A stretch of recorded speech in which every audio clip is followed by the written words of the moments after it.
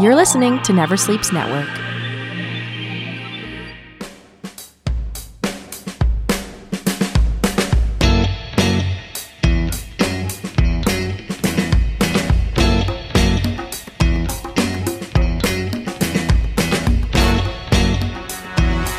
Hello and welcome to another episode of Speaking Duck. We're here with Daniel Cancino of La Mesa and Lhasa here in Toronto, and our good friend, both of our good friends, Big Norm Alcancel from the comedy scene. You've checked him on our previous Never Sleeps Network shows.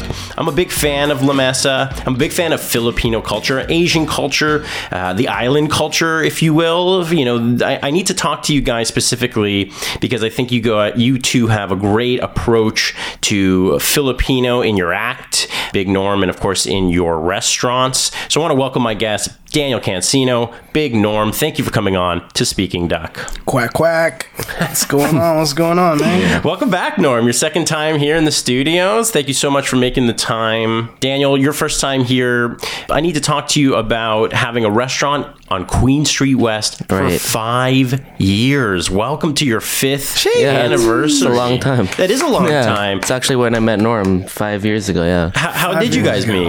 Yeah, through the restaurant, actually. No way. Yeah. Norm's like, I'm the Filipino ambassador of Toronto. Yeah, I guess so. So I need to go knock on this door and welcome myself. Okay, great. Well, that's awesome because I want to hear a lot of your opinions, Big Norm, on La Mesa. Mm-hmm. I'm almost going to get you to explain the restaurant off the bat. But first, a little bit of a personal note. Daniel, you just celebrated a 27th birthday? Yeah, that's right, yesterday. Congratulations, you made it. I'm here today, yeah. You know, starting a restaurant when you're 22 years old on Queen Street West, that's a lot of pressure for anybody. Most people are just coming out of university. What's it like, making that career choice, getting out into La Mesa, your own restaurant? That's right, you were like 22. Yeah, 22. Oh. Yeah. Back then, yeah. Maybe I was even turning 22 at the time. It's probably 21. Yeah, I was open in May. Yeah. One thing you need to know about Dan is so we were both under Chef Rudy Bukia. At the time, yeah. At the time. Shout outs to him. But even Rudy knew from jump, this kid Dan, this guy's next, this guy's, we should talk about having smokes in the back and whatever. And he was just this humble guy with his head down, always getting work done.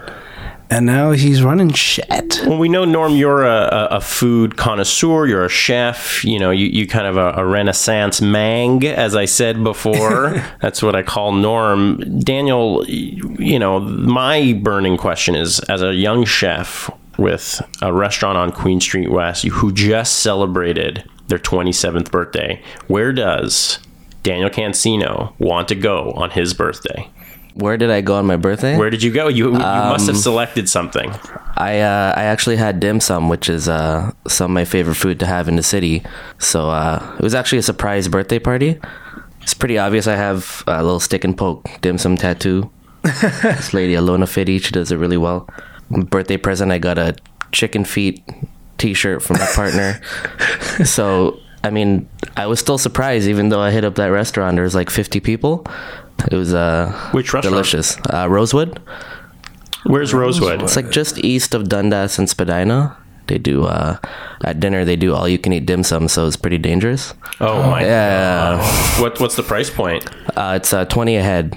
Okay. Yeah. And it was just they're sending us cards that we got to pencil down all our orders, and we're just going off. It's if you imagine 50 people trying to get in all their orders. Now, how long do you think that restaurant's been there for? Oh, I don't know, maybe 3-4 years. So it's a relatively new restaurant. Yeah, newer restaurant on Chinatown for sure. Man, I was gonna say, why didn't you invite me to your surprise party? I didn't get to invite anyone, actually. We all know that Toronto restaurants have an interesting turnaround with survival rate. It's true. For someone yourself who's had a restaurant for 5 years, and the gamble and the risk, and you're going to a dim sum restaurant, which you would think there's 100 of them in the 3 Chinatowns in Toronto. Right. You don't think there's going to be too much of a turnover there. Also, we've recently seen closings from Parts and Labor Burger, P&L Burger. This summer, both Beaconsfield and I think Gandhi Roti has closed for various reasons. Right. These are all Queen Street West meccas. Yeah, I mean, restaurants are opening up as fast as they're closing. It's just kind of, it keeps trading as soon as one closes, someone buys it out. What was that one restaurant across from La Mesa that had like 3 spots in like 2 years? Oh, I don't even remember. Queen Street itself, like just around our bubble, is huge on the turnover. Yeah. So what's it like calling Queen West your home for modern Filipino cuisine? What have you brought to the downtown core that didn't exist before, and what do you think has contributed to your success? Well, I think just being something different, and Toronto always wanting to try something new. I mean, as multicultural as we are, how many Filipino restaurants are in the downtown core itself? Doing None, more sit down. you know? Yeah. So, I mean, it's a challenge as much as it is bringing in something new, but it's definitely not easy, and it's still a road for us to travel. So tell us about that. When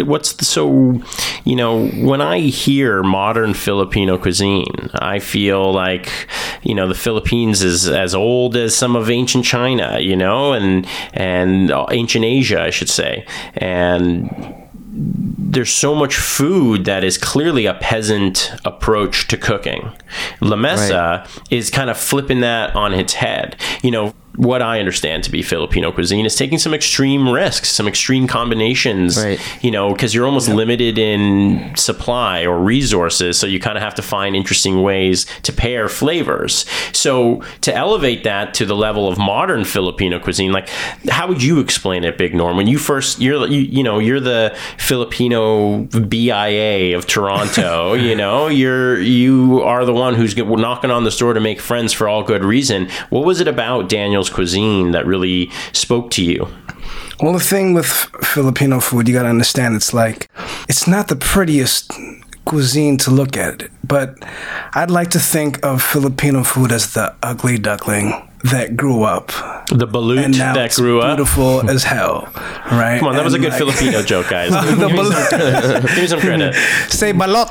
There we go. Then you got it. Well, anyhow, for sure, Dan and Rudy and Les, all the guys that helped start La Mesa, have found a way to present Filipino food in a way that it's never been presented in Toronto, at least.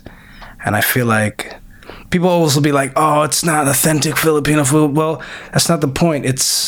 I feel, and when I was there, the point was to display Filipino food in a different light that doesn't go too far away from the traditional flavors, but is presented in a very modern way. Daniel, can you add to that? I'm sure you get a lot of grief, especially from Filipino people that are like, I'm not coming downtown, first of all, to come to a Filipino restaurant. My, grandma in Scarborough, my grandma in Parkdale, my grandma, it's all I hear. My grandma can cook better than all these guys.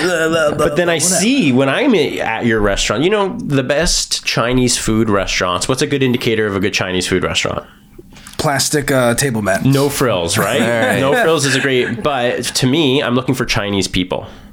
Okay. Right? When I go to La Mesa, I see Filipino people. Yeah, and it's interesting because even Filipino people who kind of want that little bit of finer cuisine, but still want that taste of home, says to me that this is a treat like any other restaurant in Queen West or downtown core, whether it's Filipino cuisine that you're craving, and you can get low end, you can get mid range, what have you, and you have this kind of nice balance with Lhasa and La Mesa. But how do you explain Filipino cuisine and your modern take on it? Right. Well, it's already difficult to explain when people say authentic Filipino food, because there's so many influence to it. There's so many regional ways that you can do it. There's like 80 known ways to make adobo in itself, and people are talking about this one way that's authentic.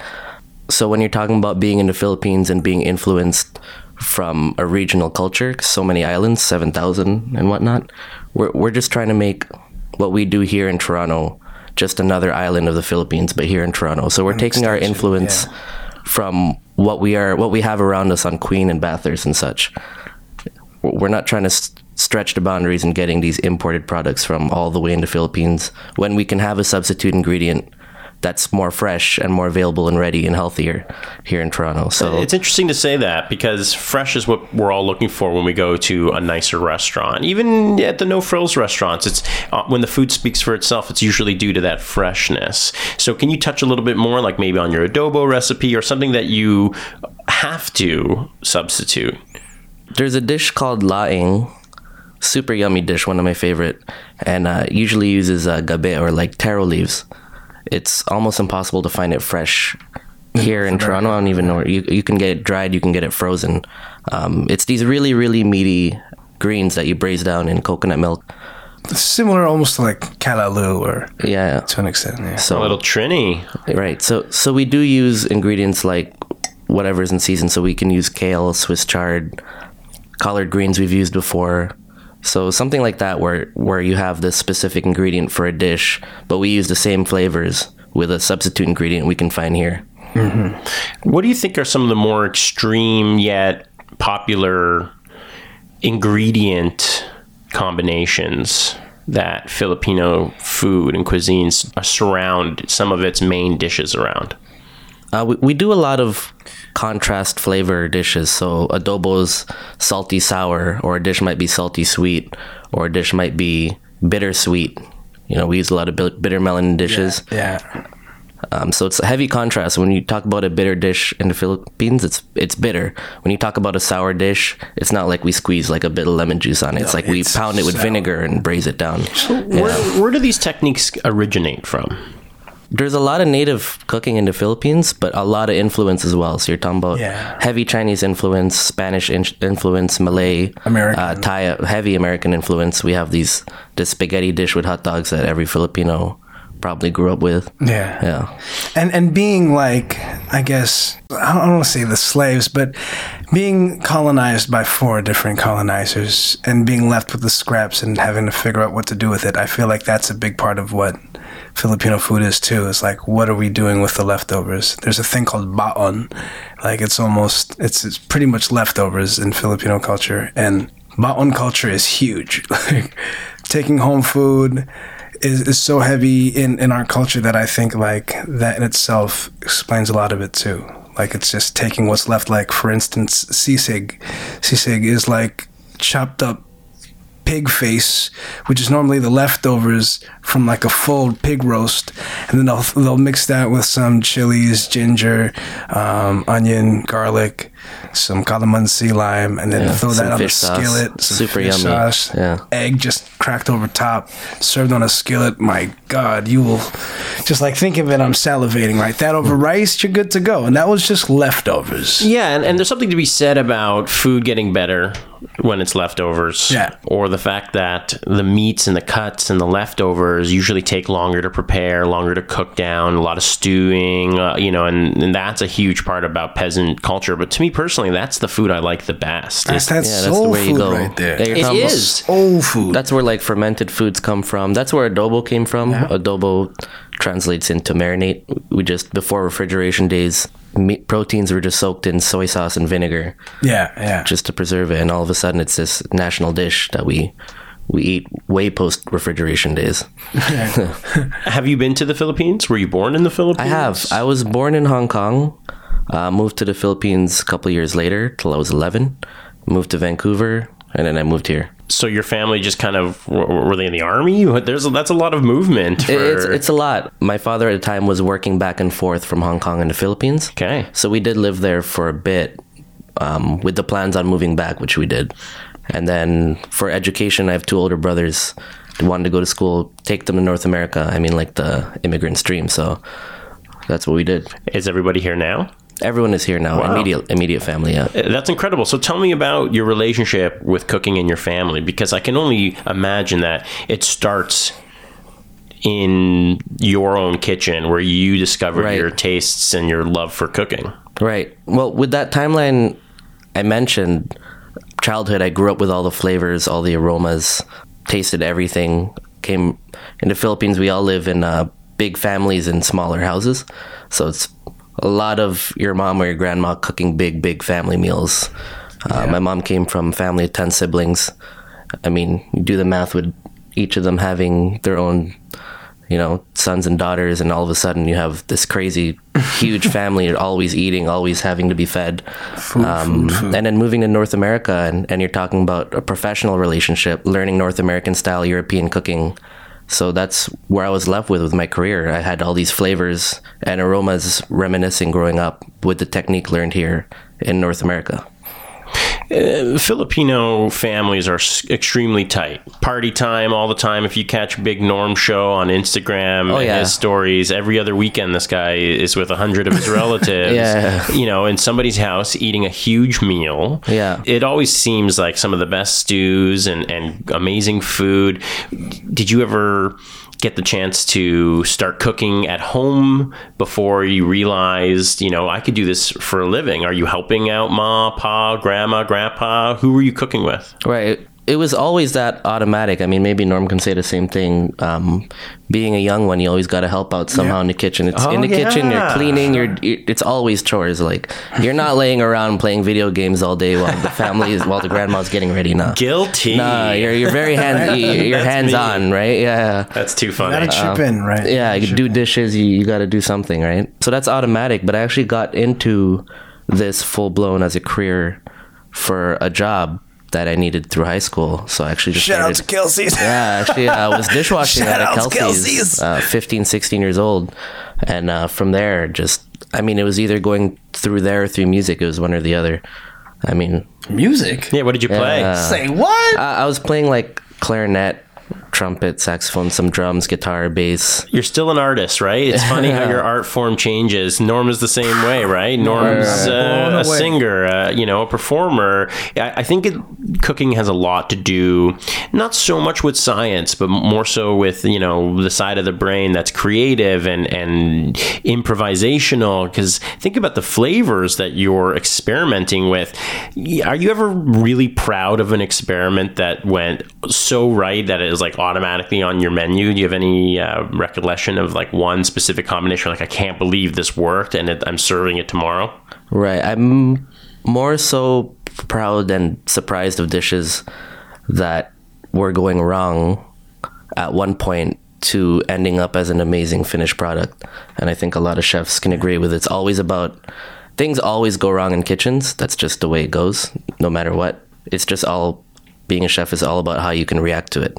Yeah, those miraculous mishaps. Yeah. It's like, oh, fuck. It's all about how you can recover and make this a dish that you could never imagine, and all of a sudden you're serving it to the public, I feel like half of like food and recipes is it's a result of either like a fuck up, like something screwing up, or just necessity. Like, well, this is what I have left, so this is what I'm going to make. Oh, this turned out being amazing. Like, even when you think about milk, it's like, who really wants to drink milk from a cow? But then you're like, oh, I'm so hungry. Oh, man, look at that little calf eating that cow's milk. You know what? I'm so thirsty. Screw it. I'm taking it. Yeah. And then you start like, you know what? Let me just save some of this for later. And then you're sitting there like, oh, crap. I forgot. It's ruined. What am I going to do with it? And then you start, you know what? Necessity. I'm going to eat it. Oh, my God. Cottage cheese is invented. Oh, no. The cottage cheese went bad. Oh, I'm so hungry. Well, I'm going to eat it through necessity. Gorgonzola. Blue cheese, and just keeps on going. I think all of it is just either necessity or just, a miraculous mishap, a fuck up. It's like science kind of playing a trick on you, and how do you adjust, or how do you pair it with something? And that's why Filipino food, to me, when people look at it, it's a lot of chicken and it's a lot of rice, but it's not. It's a lot of heavy flavors on top of that, almost with your case and your version of Kamayan, where you're basically going full blown and everyone's eating with no hands. That experience is bigger than just the ingredients that you're using. Can you touch on Kamayan and how we're using extreme flavors, but you're kind of showing the gamut. You're showing everything that almost the Philippines and La Mesa has to offer in one dining experience. Right. Well, Kamayan is traditionally like a very family, casual experience. You go out, you make all this food, and you go on this trip. You go to the beach, or you go on a road trip, or you're at a park, and then you're cutting down banana leaves from trees, and then you just lay all the food on there, and the family comes in very casual, just dumps all the food on the leaves, and the kids and the adults just go at it. We do it a little bit differently at La Mesa, where you're still very much eating with your hands, but it's in this enclosed environment where people are serving you. We are explaining every ingredient that comes out, so it's not as intimidating. But I mean, at the end of it all, eating with your hands is always way more fun than using cutlery. So 100%. I mean, it might be intimidating for the first 2 or 3 bites, but once you see everyone in the restaurant doing it, and this is just, celebrating a culture in a sense, people just don't even worry about it anymore. You just get down on the food. And it's not like, some old cafeteria lady throwing some sloppy Joe meat on your on some, banana leaves. It's this well curated culinary experience that looks like this canvas like you look at it literally, it looks like this crazy out of this world psychedelic canvas full of like, hot pink burgundy streaks of shrimp paste and these nicely cut fried pieces of meat and spring rolls and whatnot, and it's beautiful. And the price point's quite impressive. I mean, considering a tasting menu, which you have also done, which I'd like to talk to you about, which is on the higher end, which is what you can expect for. And I went when you first opened, and I had I think it was 8 to 10 courses, and it was reasonably priced. But I think Kamayan was $40. Which is, think about it. You got 16 different things. That's incredible. And the sauces and the presentation and all the effort that your team goes through. There's some great videos on Les. Can you give a shout out to Les? And it's on his YouTube page. Shout out to Les Sevillano. Who is Les? He's a park owner. He is an owner. Him and his family, his parents actually used to own this place called Barrio Fiesta. It's pretty big, big Filipino grocery store takeout. And then they opened a store called Kaibigan. This is Les's parents, so they own Kaibigan, which means friend. It was like a steam table / Filipino grocery store. They did retire, and Les took over the spot and opened Lasa. So it's kind of like handing down the reins through generations. So now Les has a spot on St. Clair that used to be his parents, and hopefully it keeps going down and down. And now it's his take on Filipino food. And right. Yeah, it's a little bit more modern. That tradition, right? Yeah, and he's getting his own modern twist on that tradition, right? And I'm sure La Mesa and Lasa, have this budding, creativity incubation between the two of them. If something doesn't work at La Mesa, it probably will work at Lasa, or vice versa. How can we take something at Lasa and up it for La Mesa standards? Right. Do you guys ever have those kind of meetings? Like, now we have these other locations. Are you placing orders for both restaurants? What's it like having not only one but 2 popular restaurants in the city? We just have to differentiate. The obvious one is location, so whatever's most convenient to the customer. The other one is very traditional Filipino food, and one is a Toronto take on influenced Filipino food. So that is the way we differentiate and how we can explain that to our customers. It's interesting you say Toronto take, because there's a large Filipino community here in Toronto, and Big Norm and I talk about this all the time. Toronto is very fortunate to have a community, and I call a Filipino community one because it's vast here, and there's a clear connection to the islands, which is also just incredibly vast in its own right. Filipino food is obviously popular in Toronto for the reason alone that there's so many people here immigrating from the Philippines. Before there was La Mesa, before there was Lasa, when you were a young boy, when you were in Toronto, what were the staples? Even today, what neighborhoods are you going for the original traditional Filipino food? Little Manila, man, like Bathurst and Wilson area. Yeah, there's Sampaguita down there. Yeah. My family likes that place. I mean, there's Canto as well. Tita Flips on Dundas and Bathurst in those cargo containers. Yeah, so badass. It's amazing. And her mom or one of her older aunts, I don't know who it is. Yeah, her and her mom. Yeah. She's just in there cooking away, like banging out, orders from Uber, from Foodora, she's just banging out food, and it's crazy to see them do their thing. Remeli's out in Scarborough, They're another Filipino restaurant. It's funny that you guys know, like within the community, food plays such a huge role, clearly, and that you guys can talk about, yeah, we know the same person that works here, we know their family, you know. What brings you back? What makes you sometimes have to get out of your kind of Toronto-influenced Filipino? What are you tasting at these restaurants that you're bringing back to your traditional modern take? Eating at Canto, for example, just like getting their silogs, like Tocino silog or like Tapa silog. What is it's that? like this dish we used to have for breakfast or lunch all the time back when I lived in the Philippines, and it just reminisces back to me having like, it's like cured thinly sliced meat on garlic rice and a fried egg, and that's lunch or brunch or breakfast. Yeah. So silog is literally like, I guess, rice and egg, the fried rice and egg, and then whatever is in front of silog is what you're. So if it's bang silog, it's bangos, which is the fried fish with rice and egg, or if it's long silog, it's longanisa with mum. So it's basically the silog with any type of meat that you want. You pick and choose. That's like the most traditional, like Filipino staple breakfast dish, and it's like pretty heavy. It's like deep. It's like woo, fried garlic rice, and that breath for the rest of the day is just right off, baby. But it's so good, and that's what Canto normally like. You'd go to Canto if you really, really want that like taste of home, or that just no frills, just like it's unadulterated Filipino. Yeah, it's in a cargo box. Like, Yeah. it can't get Any more no frills. Well, you mentioned tasting like home. So now we're back at your family houses. What are you excited the most about eating when you're at home? My home. My mom's pancit for sure. This noodle dish. She goes off on that one. It's so she's part Chinese, Filipino. So she throws in like some Chinese influence on her pancit. So she's always throws in Chinese sausage, fish balls, which is a little different take on what pancit usually. It's super delicious.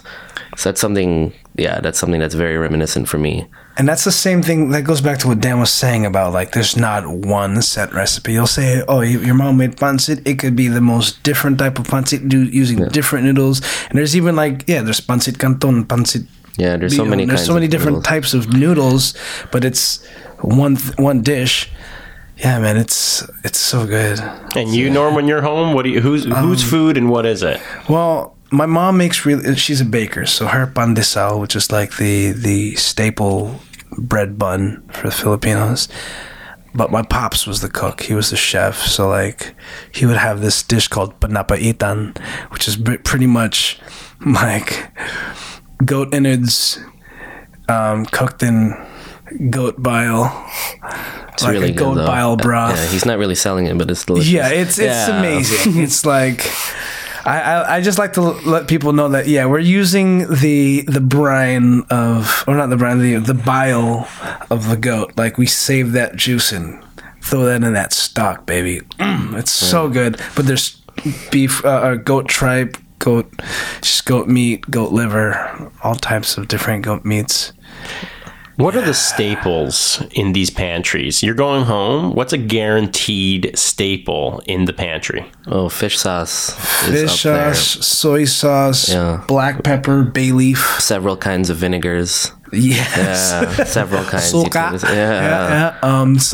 A bunch of random pickled things. So whether it be pickled peppers, pickled mangoes, pickled things. Yeah, pickled Amazing. papayas. Delicious as well. And can you tell me a little bit more about Filipino fast food? Jollibee. All right. Is that legit? That's for real, man. Is it good? Is it worth going? I know you've probably checked it out. Is McDonald's good? Well, you know it's good. Is Jollibee's good? Yeah. Well, when you put it that way, it's true. So it's a craving. What is Filipino fast food? Why is it so popular? You would think, we're a culture back home in the Philippines is very kind of low and slow. Everyone's kind of a little bit more chill. Like, Filipino people are known for hardworking and getting the job done. But at the end of the day, you're still stewing. You're still heading home for like a big cooked meal. Where does Jollibee's come into play here? It had to have come in from the American influence. Right. Yeah. It had to. You're talking about soda pops. You're talking about Jollibee does hamburgers. They do apple pie. They do French fries.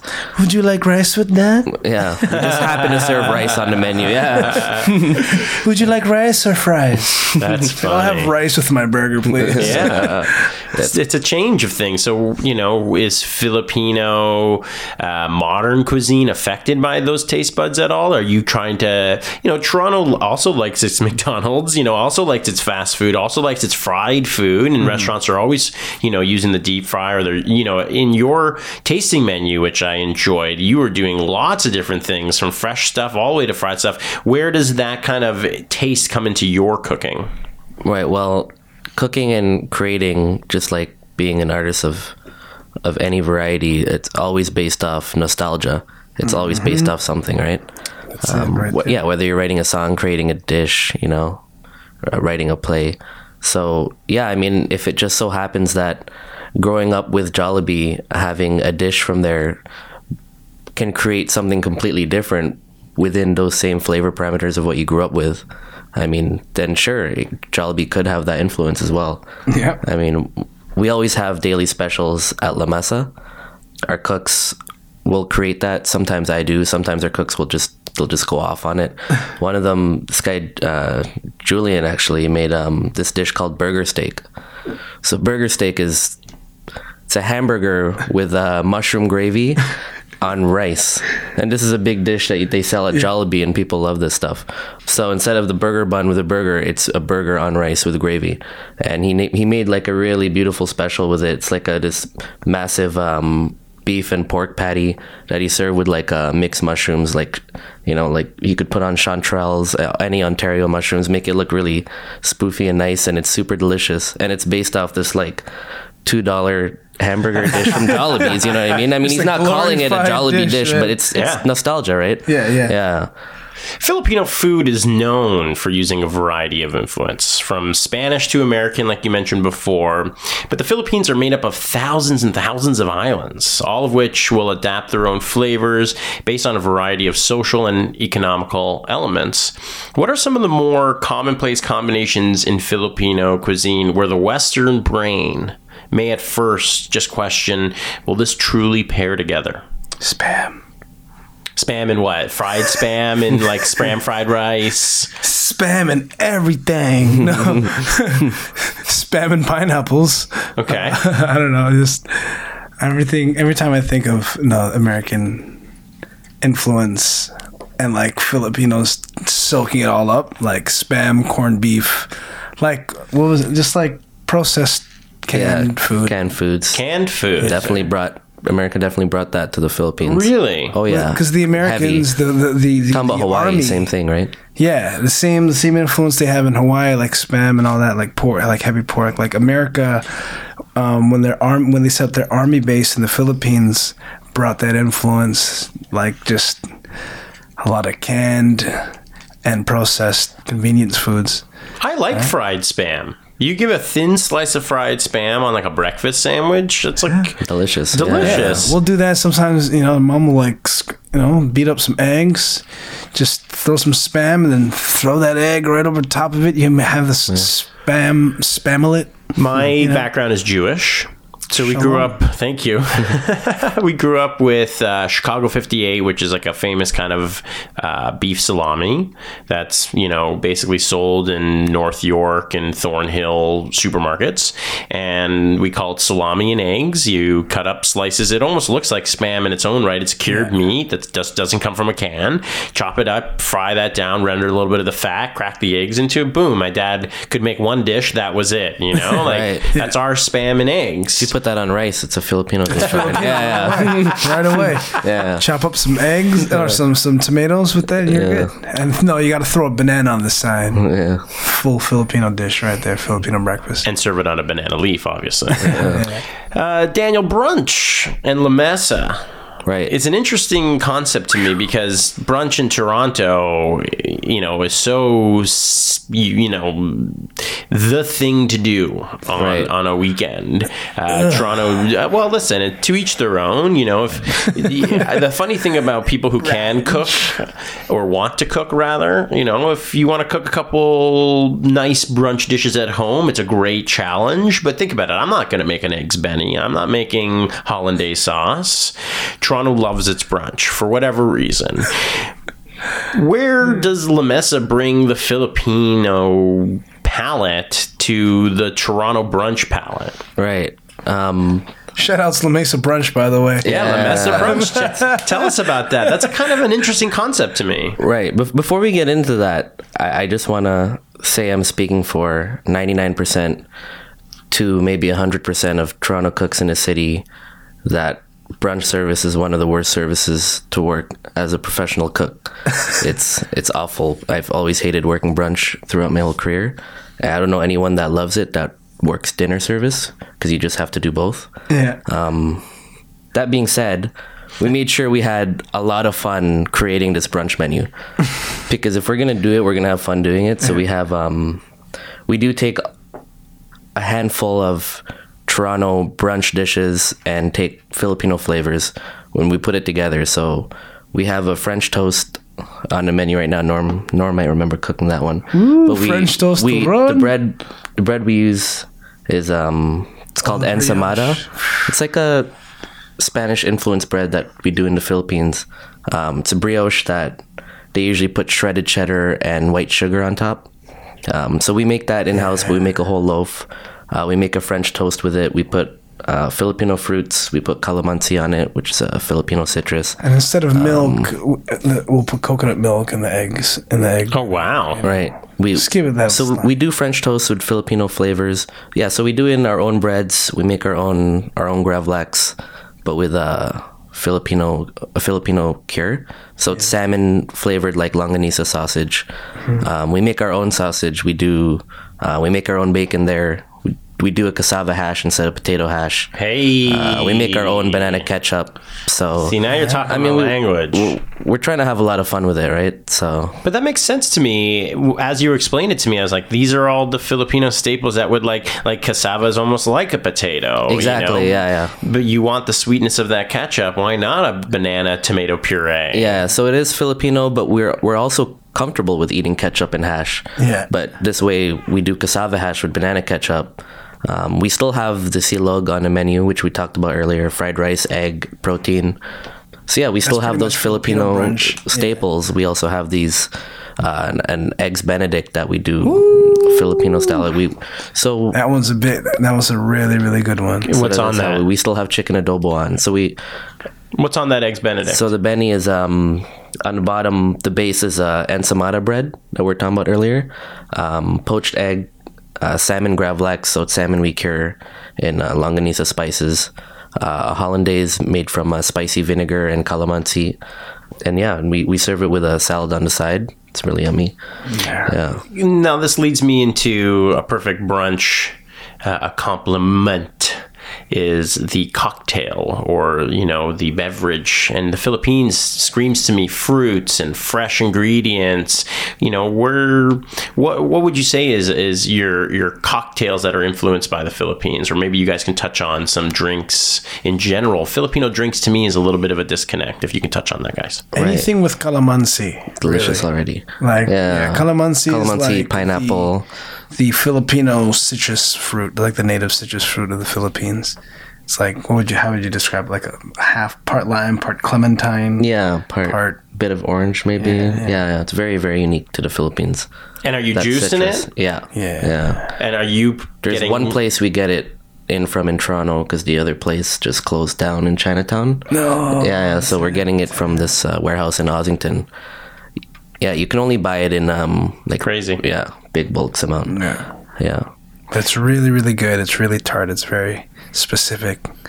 And cocktails? Can you touch on the La Mesa cocktail? Yeah, I can touch a bit on it. I'm not too comfortable with the making of and creating of, but I am a little experienced definitely through drinking them. Yeah, so I'll speak on it on that end. Yeah, for sure. For brunch, we sell a lot of mimosas, but we do them with guava juice and bubbly, or we do calamansi juice and bubbly. We sell shandies, but with with calamansi extract. We have the most popular cocktail right now is Lolo Cool J. It's like a Radler almost. It's good. It's good. It's like it's rum, a pineapple syrup, calamansi, ginger.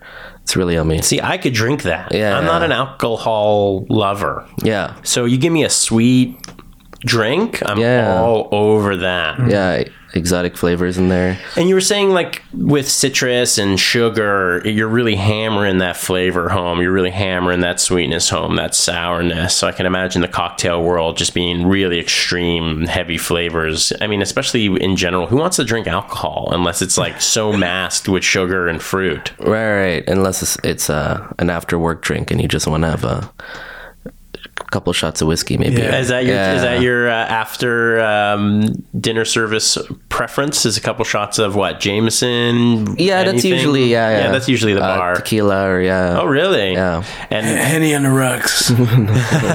Henny for Big Norm. Yeah. And when you're leaving the office, the kitchen, where are you going to? If you're craving food and you just couldn't really eat anything at your own restaurant, are you heading to Chinatown? Are you heading to Koreatown? Where are you going? Those are two spots I very much frequent. So you hit that on Koreatown, Almaner. You got to have the pork bone soup. If you're going late night, there's Taste of China, Canton Chili. I've probably been with Norm to all these places at some point in our lives. You guys There's are a lot of tight. new things popping up though on Spadina. Right, Swatow, we got to shout them out too. Oh, for yeah. Swatow. Yeah. Shout out Taste of China. Yeah. Shout out Canton Roll Chili. Sun. Yeah. Yeah, Roll San, there when you need it, right? What's left after everything else is closed? Yeah. Right. Roll San. Philippines, a hot and sunny, beautiful paradise.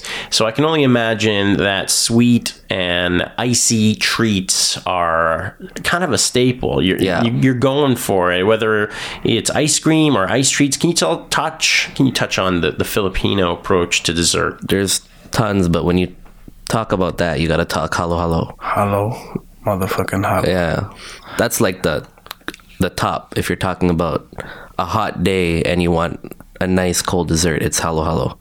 It's pretty much a Filipino snow cone on a shabu, which is pretty much Filipino ice.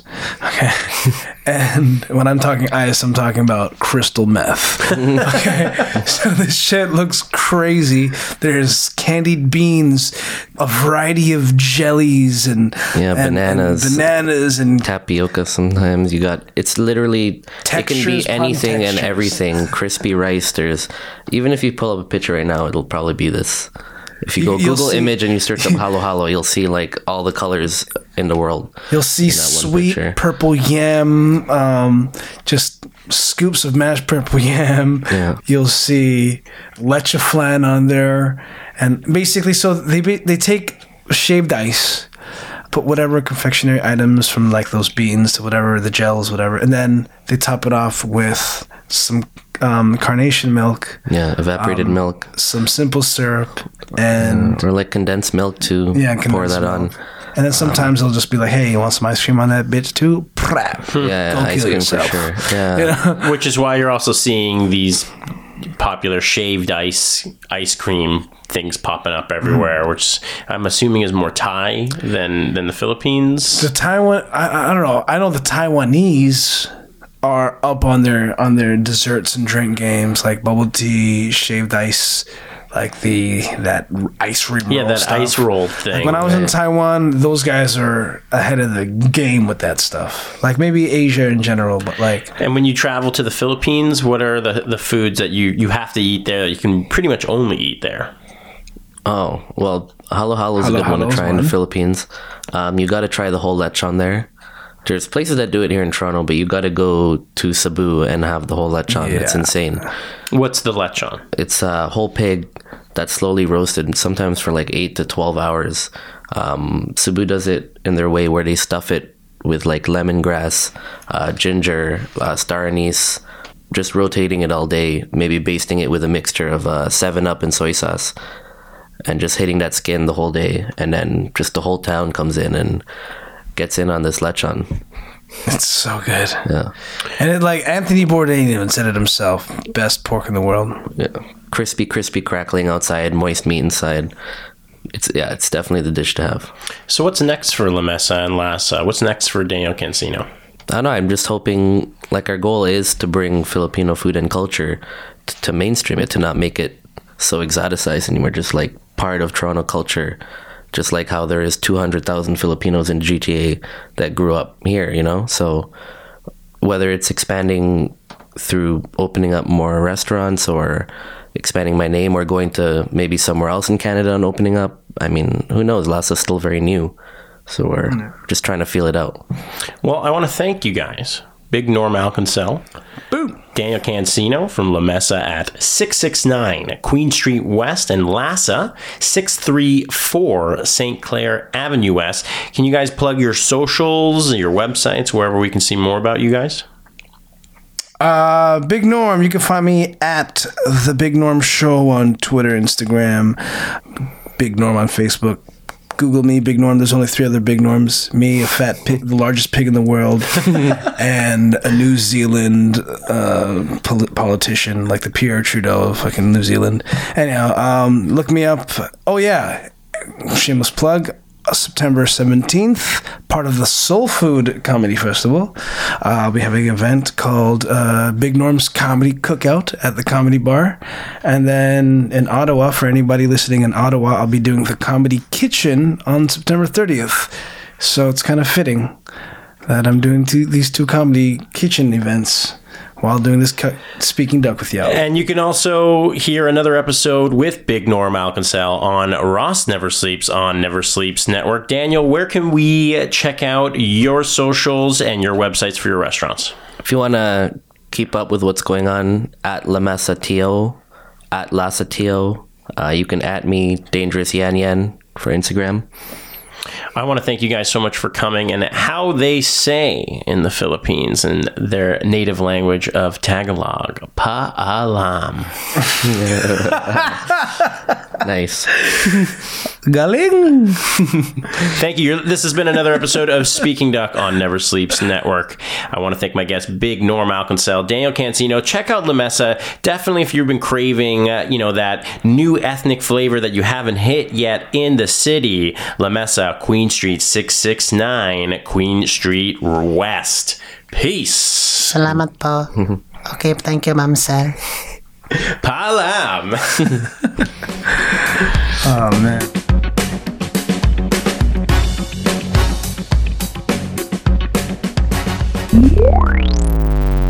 Never Sleeps Network.